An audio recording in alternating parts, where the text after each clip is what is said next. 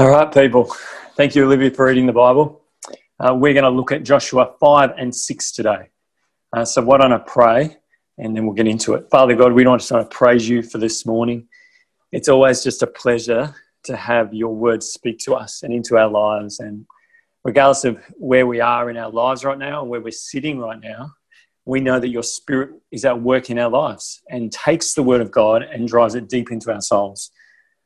And so we ask that you would do that this morning, that you would drive it deep into our souls and change us. Give us a confidence in you that it only comes through your Spirit.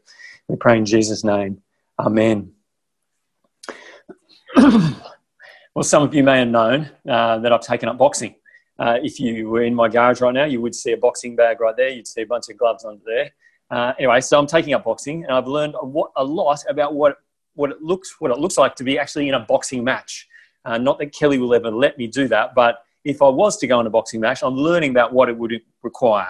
Now, one of the things I've heard is that guys who are having their first fight, their first professional amateur boxing match, because there's so much adrenaline in them, will jump out into that first round and go crazy for 60 seconds. They'll go so crazy that they'll forget to breathe and just punch, do everything they possibly can. And so what happens is in that last 60 seconds of the first round, they're completely shot. They can hardly lift their arms, and the other opponent, if they've paced themselves, will take advantage of that and possibly knock them out. See, the real battle for the boxer is not with the opponent in that first round. The real battle is with the boxer himself, within the boxer himself. The real battle is to calm down and to breathe. In the Bible this morning, we're going to read about a real battle. We're going to hear a battle story. And what we're going to see is that the real battle is not with weapons. The real battle is a battle to trust God. The real battle is a battle to trust God. If you're new with us this morning, we're into talk 2 of what's going to be 6 talks on the book of Joshua. It's a part of the Bible's story of how a holy, perfect God is seeking to restore relationship with unholy, imperfect people, and he's seeking to do it in a holy space, a holy land. And so as we've gone through the story a couple of weeks before, and we kind of recapped it again last week, God chooses Abraham's family to be his special holy people. And so from the beginning of Exodus, God brings the family of Abraham out from slavery in Egypt. And in Joshua, he's bringing them into his promised land of Israel, this promised holy land. See, God's goal is to create a holy land with holy people and live in relationship with them. God's goal is to return us to the Garden of Eden in the beginning, where it was all good. And he's going to do it in Joshua through holy war. That is, the removal of anything from the land that rejects him, rebels against him, removal of sin from the land. God says to the new leader Joshua in Joshua chapter 1, we saw last week, I'm going to give you the land. All right, you're going to carry the promises of Abraham, the promises I made to Moses, the promises are yours as well. You carry those promises. I will be with you and I will fight for you. Your battle, he says to Joshua, is to trust me. Be strong and courageous. And so we read last week, by the end of chapter 4, God had parted the Red Sea so that the Jordan River, so that they'd walked through on dry land into the promised land of Israel. And so by the time you get to the beginning of chapter 5, you're thinking, now for the first battle. We think we're going to jump straight into a battle story where God uses his people to defeat his enemies. But what we see in chapter 5 is that instead of jumping straight into battle, God prepares them for the real battle. First, by reminding them who they are. So pick it up with me in chapter 5, verse 2. It's going to be on your screens. At that time, the Lord said to Joshua, make flint knives and circumcise the sons of Israel a second time. Okay, what's this about? Back in Genesis, God gave Abraham circumcision as a sign that he and his family were his special people, his special holy people. God says to Joshua here in the story, circumcise the people a second time. Now that sounds painful, doesn't it? It's not as bad as it sounds, but it sounds painful. As you keep reading, you find out that although the generation that came out of Egypt had been circumcised, the children that were born to them while they were in the wilderness had not been. And so now they're the people that remain now. That generation died, that were in the wilderness actually died out. This new generation is going into the land. And so God prepares them for battle by reminding them who they are. He gets them to circumcise themselves so that they would know we are God's holy, special people. We have been marked out by God as holy. See, the battle for God's people was not just going to be about swords and stones and military plans. The real battle for God's people was about trusting who God said they were. About trusting who God said they were. Second, they prepare for battle by remembering who God was. Who God was. So verse 10, while the people of Israel were encamped at Gilgal, they kept the Passover on the 14th day of the month in the evening on the plains of Jericho. Now, if you go back into the book of Exodus, you see the first, what was called Passover. That was the meal that God's people ate, Abraham's family ate in Egypt on that night when the final plague came in Egypt.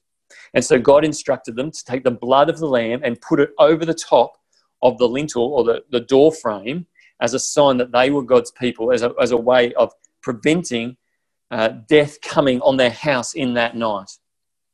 See, Passover was a meal that reminded God's people who he was, that he was their saviour. Verse 11, and the day after the Passover, on that very day, they ate of the produce of the land, unleavened cakes and parched grain, and the manna ceased the day after they ate of the produce of the land. And there was no longer manna for the people of Israel, but they ate of the fruit of the land of Canaan that year. So for 40 years of wandering in the wilderness, the story in the book of Numbers is that God provided manna for them every day. Every day they woke up and there was new manna, new manna, new manna. God provided for them.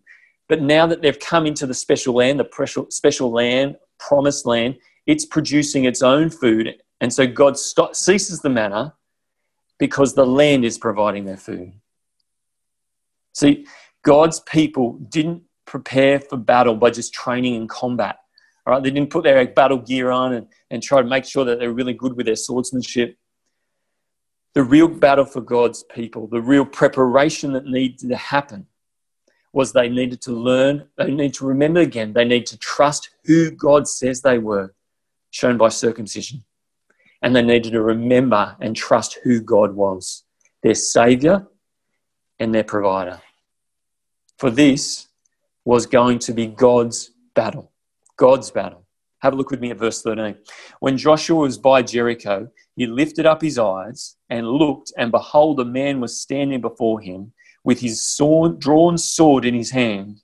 And Joshua went to him and said to him, are you for us or for our adversaries? Now, it's a good tip here. When you say a man with a sword, when you see a man with a sword, ask him whose side is he on? Whose side are you on? Verse 14, and he said, no, but I am the commander of the army of the Lord. Now I have come. Now, it's a little bit disconcerting, this answer. He says no, meaning I'm not on your side, Joshua, and I'm not on the other side as well. I'm on God's side. I'm on God's side, and I've come to do battle. Now, lots of people have speculated as to who this figure is, this commander of the army of the Lord. Some suggest it's the Archangel Michael, one of God's chief angels. Others suggest it's like a pre-incarnate form of Jesus. So Jesus became man when he first came into the world, but this is some pre-incarnate form of Jesus. Whoever it is, the text is not clear, it's ambiguous. Whoever it is, this being has come to bring God's holy war. See, like we said in week 1, God is on about creating a new Eden in this promised land of Israel. And he has invited Abraham's family to be holy to him and to be a part of it. But for those who reject him in the land, then he has declared war. He's going to remove them. And he's going to use his people to bring it about. So verse 14, and Joshua fell on his face to the earth and worshipped and said to him, what does my Lord say to his servant? And the commander of the Lord's army said to Joshua, "Take off your sandals from your feet, for the place where you are standing is holy." And Joshua did so. So you remember back in the book of Exodus, Moses stood before the burning bush where God spoke to him, and God said to him, "Take off your sandals, for the ground on which you stand is holy." Joshua here has a Moses-like experience encountering the presence of God, and he recognizes that this is a holy God, and so he worships him. See, Joshua recognized that whoever this is represents God and his holiness. Joshua and the people are reminded the real battle is not about military might. Yes, they've come into the land. Yes, God said they're going to destroy their enemies, but it's not about military might. It's about trusting who God says they are. They are God's holy people. It's about trusting who God is. He is their savior and provider. He is their warrior who will win the battle. Their job, their fight in a sense, was to obey God's crazy battle plans. Their job was to obey God's crazy battle plans. So verse 1. Now Jericho was shut up inside and outside because of the people of Israel. None went out and none came in. And the Lord said to Joshua, "See, I have given Jericho into your hand and its kings and mighty men of valor. You shall march round the city, all the men of war going round the city once. Thus you shall do for 6 days. 7 priests shall bear 7 trumpets of ram's horns before the ark. On the 7th day you shall march around the city the 7 times, and the priests shall blow the trumpets. And when they make a long blast with the ram's horn, when you hear the sound of the trumpet, then all the people shall shout with a great shout, and the wall of the city will fall down flat, and the people shall go up, everyone straight before him." So God starts this instruction to Joshua with saying, the victory is assured. I've given them into your hands. He says, all you've got to do is walk around the city for 6 days, blowing trumpets, saying nothing, but blowing trumpets, 6 days, once a day, going around the city. Then on the 7th day, you walk around the city 7 times, blowing trumpets. And then at the end of that, a big, long trumpet sound, and then you make a massive shout, and then all the walls of Jericho will come tumbling down. Now, at this point, if you were an ancient military leader, this is the point at which you would laugh. This is a crazy, ridiculous plan. The plan was a joke. The walls of Jericho were believed to be 9 meters tall and 9 meters thick. And yet God says, trust me. Trust me. Obey my directions. Obey my crazy battle plans, and I will give you victory. And so the people do it. You have the soldiers at the front and the back, and in the middle you actually have the priests holding the Ark of the Covenant, which is the gold box, which represents God's symbolic presence with his people, which represents God's throne amongst his people. And so for 6 days, once a day, they walk around, blowing trumpets, remaining silent, not shouting. Then verse 15, on the 7th day, they rose early at the dawn of day and marched around the city in the same manner 7 times. It was only on that day that they marched around the city 7 times. And at the 7th time, when the priests had blown the trumpets, Joshua said to the people, "Shout, for the Lord has given you the city." Now, what's happening here? Throughout the Bible, shouting is used both in battles. You shout a cry in order to kind of intimidate the enemies, but it's also spoken about as something we do when we praise God, when we worship God. See, God is not saying shout at your enemies so they're so scared of you. God's people were called to shout in order to praise him for the victory that he had already assured them. Now, the other thing we notice here is that the repeat of the number 7, they go around the city 7 times. They march for 7 days. They go around the city 7 times on the 7th day. What's the deal with the number 7? Well, I think this is an echo of Genesis chapter 1 and 2. An echo where back in Genesis 1, God created the world, the original Eden, in 7 days. And so here in Joshua, God is recreating Eden, isn't he? He's recreating Eden, and he's recreating a holy place through holy war over 7 days. Verse 17, and the city and all that is within it shall be devoted to the Lord for destruction. So the walls come tumbling down, and God says everything there must be destroyed. People, everything, except the gold and the silver. Now, we began this series talking about the difficulty of understanding Joshua, for the sense that God calls his people to destroy other nations. Now, the word used here for devoted to the Lord for destruction, it's just one word in the Hebrew, and it's the word herem, H-E-R-E-M. It literally means devoted to destruction or devoted to the Lord for destruction. In this situation, God declares herem on Jericho. Now, that was something we said we think it was hard to palate, it's hard to understand, because it doesn't seem totally fair. There must have been innocent people there. And we said we needed to remember 3 things when considering this. Firstly, we needed to remember that God had been patient with these people, with Jericho and the people in Canaan, for a very long time. So you read back in the book of Genesis, which is 400, 500 years earlier, that these people in the land had practiced child sacrifice. They had done untold evil in this land. And so God had been patient for a very long time before he brings this destruction. Secondly, we need to remember that God is the only one who can declare herem. Herem was not something that Joshua or any of God's people could just declare, hey, we're just going to wipe everyone out because we're the boss and we think they're baddies and we'll get rid of them. Only God, who is perfect, who sees all, who is just, perfectly just, can declare herem. So that's the second thing. The third thing is the God who declares herem is the same God who endured herem for us on the cross. See, Jericho was devoted to destruction. And yet Jesus, as he went onto the cross, took upon himself our sin. He was devoted to destruction. So we said the God who declares herem is the God who is Jesus, who can't be an evil God because he died on the cross to save us. He must be fair. He must be right. And so the trumpets blow. The people shout in victory. Miraculously, the walls of Jericho, 9 by 9, come tumbling down, and the people go in and take the city.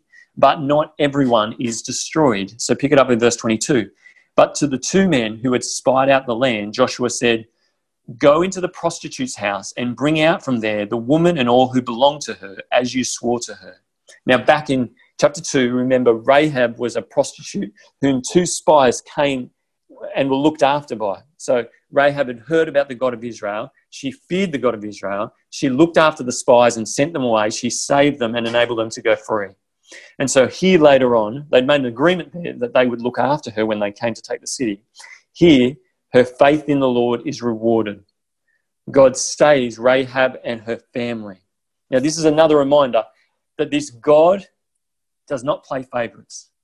Okay, it's not that the people in the land are the baddies and his people are the goodies. God is saving anyone who rightly responds to him, who rightly trusts him. Joshua is the story of God's holy war on sin. God is creating a holy land for his holy people to live in a relationship with him. He is creating a new Garden of Eden. And he calls Joshua and his people to engage in the real battle, which is the battle of faith. To trust his promises, to trust his presence, to trust who he says they are, his holy people, to trust that he is their saviour, their provider, their warrior, and to be obedient to his word, to be obedient to instructions. God says, trust me, Joshua, it is my battle with sin. And as you keep reading the story of the Bible, you see that it's a battle that doesn't stop in Joshua. It's a battle that God keeps fighting right through the story of the Bible.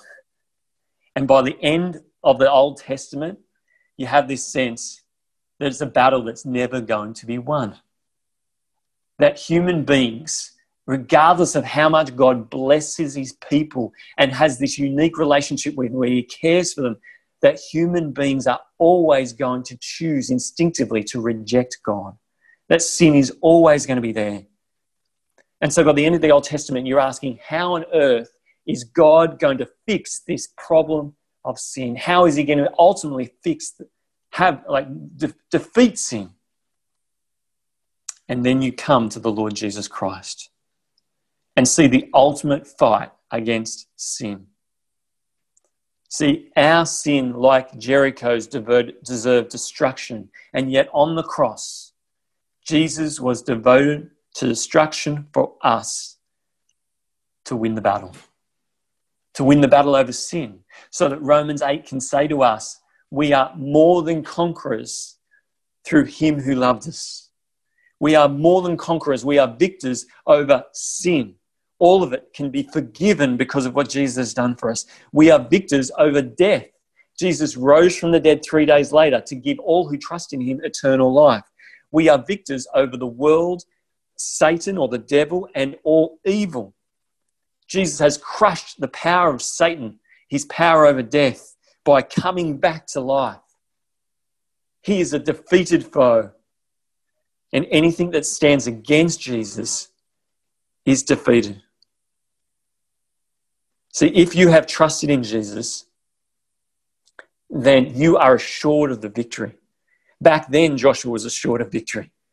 But how much more so us, who trust in Jesus, the great King who has come and extinguished the power of sin and death, Satan, the world, and evil. But although Jesus has completely won the battle, all right, like Joshua, we have not fully enjoyed it in God's land. We're not in the new creation yet. We're in this now, but not yet. Now Jesus has won the battle, but not yet have we fully experienced it in the land, very like Joshua. So now, like Joshua, the Bible calls us to fight with faith. So 1 Timothy 6:12 says, fight the good fight of the faith. Fight the good fight of the faith. Fight with faith against the evil both in our world and in us. The evil in our world, that is Satan and his demons, his influence on culture and institutions, evil, injustice, oppression. We fight with faith not only against the evil out there, but we fight with faith the evil in us. So 1 Peter 2 says, beloved, I urge you as sojourners and exiles to abstain from the passions of the flesh, listen, which wage war against your soul. We are in a fight against the sin that we see, the remaining sin we see in our lives. We're in a fight against the evil of the world. We're a fight against the evil that is in us. And like Joshua, we fight by trusting God. We fight by trusting God, who he says we are. That we are people not just marked with physical circumcision, but we are people who are marked with the Holy Spirit of God. That we are the ones who have inherited all the promises of God. That we are new creations in Christ Jesus. That we are God's children, empowered each and every day by his Holy Spirit. We fight by trusting who we are because of who God says we are. Second, we trust by trusting who God is, just like Joshua. The one who came to be the Passover lamb, whose blood has forgiven us. God is our provider, knowing what we need before we even ask him. We trust him. He is our warrior who has defeated our enemies and guaranteed us victory over sin and death. And the way we enjoy that victory, we live in that victory, the way we fight is firstly through prayer, don't we?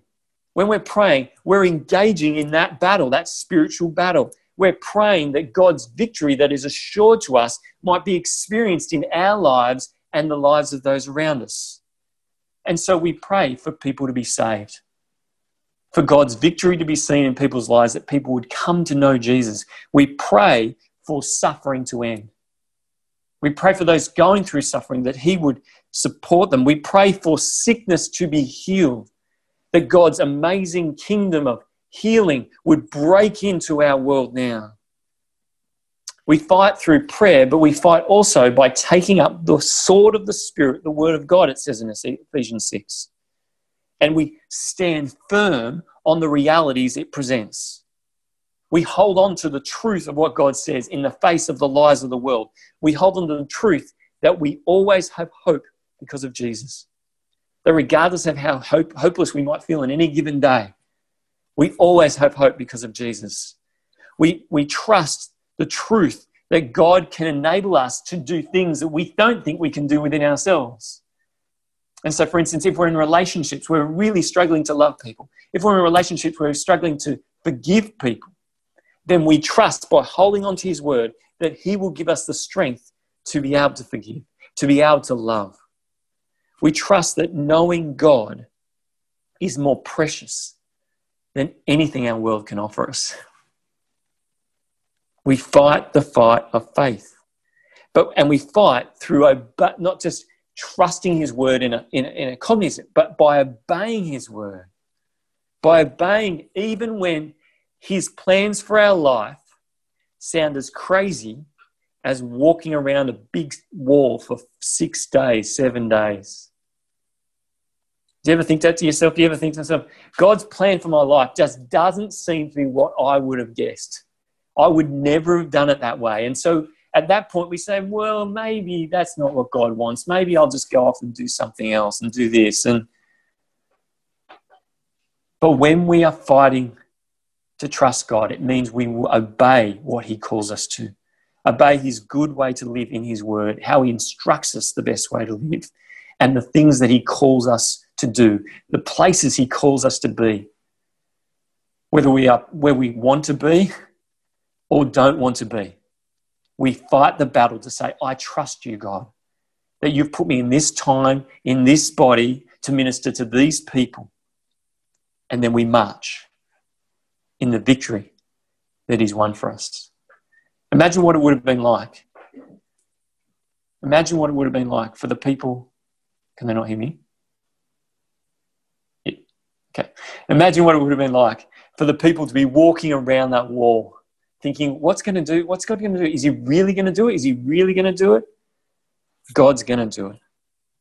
God's going to do it. Friends, if you put your trust in Jesus, you're victorious over sin, death, and over this world. He is for you. He is with you. And so let's fight the good fight of the faith. Let's be obedient to every crazy plan he calls us to. Let's trust him. Let me pray. Father God, we praise you and thank you for your goodness to us, for your astounding goodness to us. And we ask that you would help us to recognize the victory we have in Jesus and walk with him daily, engaging the battle through prayer, through knowing your word, holding on to the promises of God, holding on to the truth in the face of the lies. Father, give us a sense that this battle is real, that you have won it, that we will live for you each and every day. And we pray in your Son's name. Amen.